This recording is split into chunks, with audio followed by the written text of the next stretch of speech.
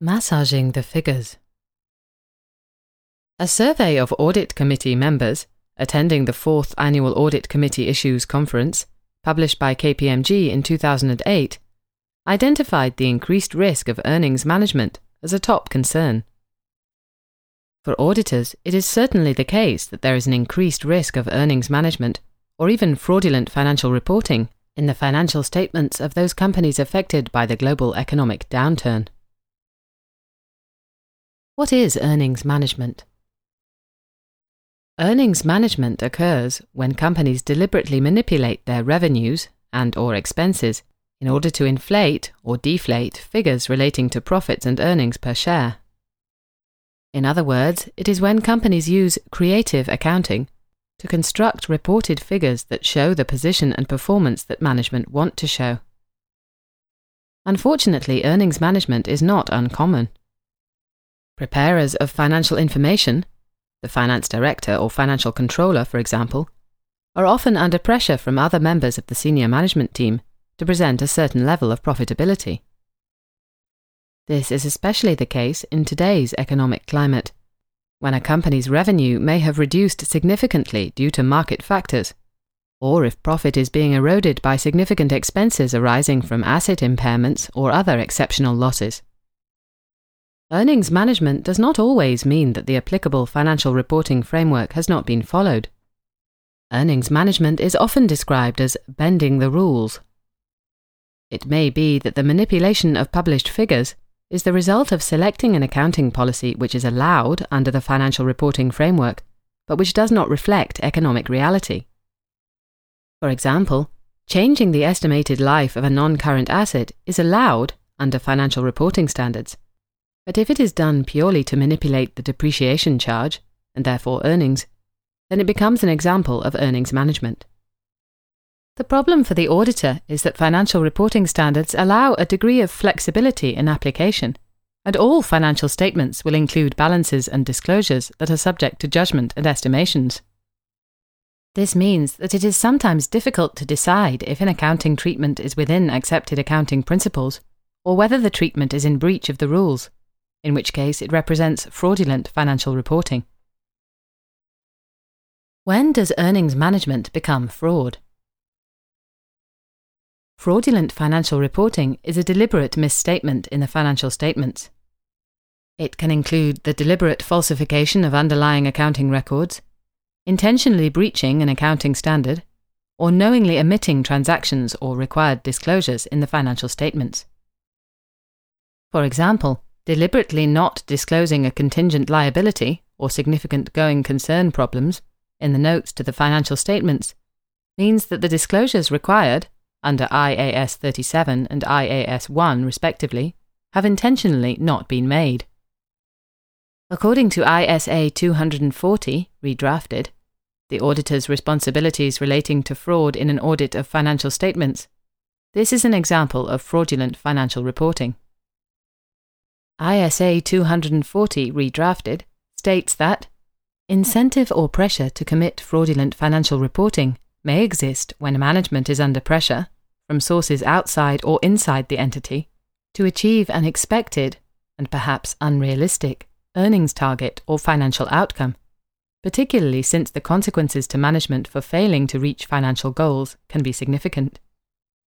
It can therefore be seen that in times of financial difficulty, such as the current economic downturn, management may feel pressurized into the non-disclosure of items that may detract from the company's performance during the year, or into the use of accounting policies which produce deliberately misstated results for the year. What are the implications to the auditor? Professional skepticism. ISA 240, redrafted, stresses the importance of approaching the audit with a degree of professional skepticism, an attitude which should be heightened if there is a suspicion of fraudulent financial reporting. Discussion among the audit team. In accordance with ISA 315, redrafted, identifying and assessing the risks of material misstatement through understanding the entity and its environment, ISA 240, redrafted, re-emphasizes the fact that the audit team should have a discussion about those factors that indicate that the financial statements may be susceptible to misstatement due to fraud. Evaluation of accounting policies. When assessing the risk of fraudulent financial reporting, particular attention should be paid to the selection and application of accounting policies. Particular attention should focus on those policies relating to complex transactions and to subjective matters. All accounting policies and estimates should be carefully reviewed for potential bias. The circumstances resulting in any bias may represent a risk of misstatement due to a fraudulent financial reporting. Completeness of disclosures.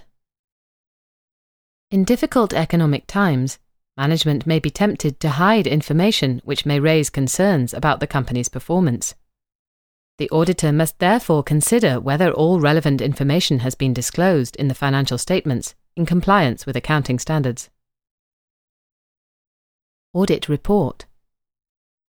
In cases where financial statements appear to have been misstated due to earnings management or fraudulent financial reporting, the auditor should carefully consider the implications for the audit report. The problem for the auditor will be to decide whether any earnings management is within generally accepted accounting principles, and so therefore the financial statements are fairly presented, or whether it is so aggressive that it is in breach of accepted accounting practice, and therefore fraudulent. A breach of financial reporting principles resulting from the misapplication of accounting standards will result in a disagreement and thus a potential qualification of the audit opinion. Reporting to those charged with governance. Instances of fraudulent financial reporting should be communicated to those charged with governance on a timely basis. The relevant audit procedures necessary to complete the audit should also be discussed. Other reporting responsibilities. ISA 240, redrafted, indicates that where fraud has occurred, the auditor should consider other reporting responsibilities, such as communications with regulatory and enforcement authorities. In many jurisdictions, it would also be appropriate to communicate with shareholders, for example at a general meeting of members. Conclusion. Current global economic circumstances mean that auditors face increased audit risk.